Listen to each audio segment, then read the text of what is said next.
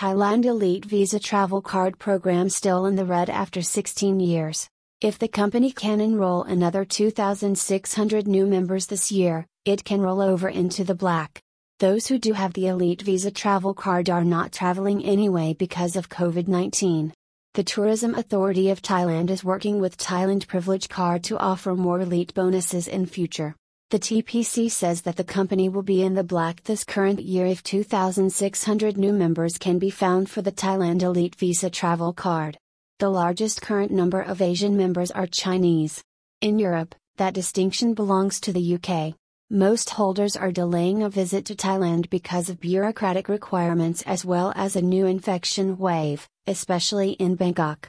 The Thailand Privilege Card Company says that there was a 93% growth rate in sales in the past 12 months. There were 2,552 newly enrolled members with a grand total of 13,564 overall.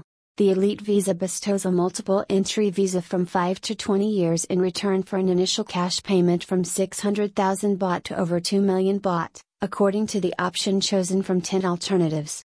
TPC says there are two main markets at present.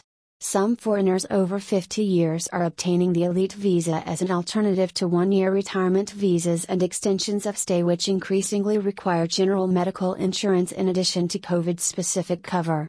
But the main growth is in the younger age groups who are mostly digital nomads or those working as software engineers, especially from Japan, the US, and Europe.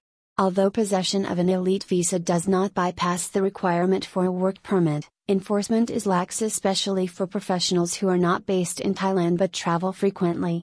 Another option is the new 4-year Smart Visa, which does not require a separate work permit but has complex requirements from the Board of Investment. However, TPC admits that the renewed coronavirus outbreak in Thailand means that many elite holders are holding off.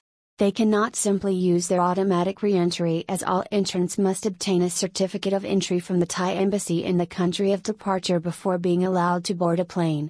There have been complaints of long delays in some countries before embassy approval is granted and flight tickets obtained.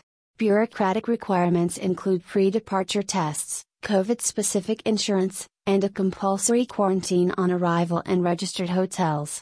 Applicants with completed vaccination are compulsorily confined for 1 week, those without for 10 days. An additional hurdle for elite holders is a letter from Thailand Elite members quarantine confirming membership of the scheme.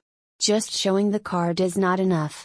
Agents for TPC say the Elite Visa is proving popular with well-heeled foreigners who feel that it will be the most flexible option once immigration procedures return to semi-normal. Meanwhile, the Tourism Authority of Thailand is working with TPC to offer more elite bonuses in future. These include the possibility of an initial visa period shorter than 5 years, guaranteed co-working facilities for nomads, and even permanent residency for long-term investors buying multiple bonds or luxurious property. #Rebuilding Travel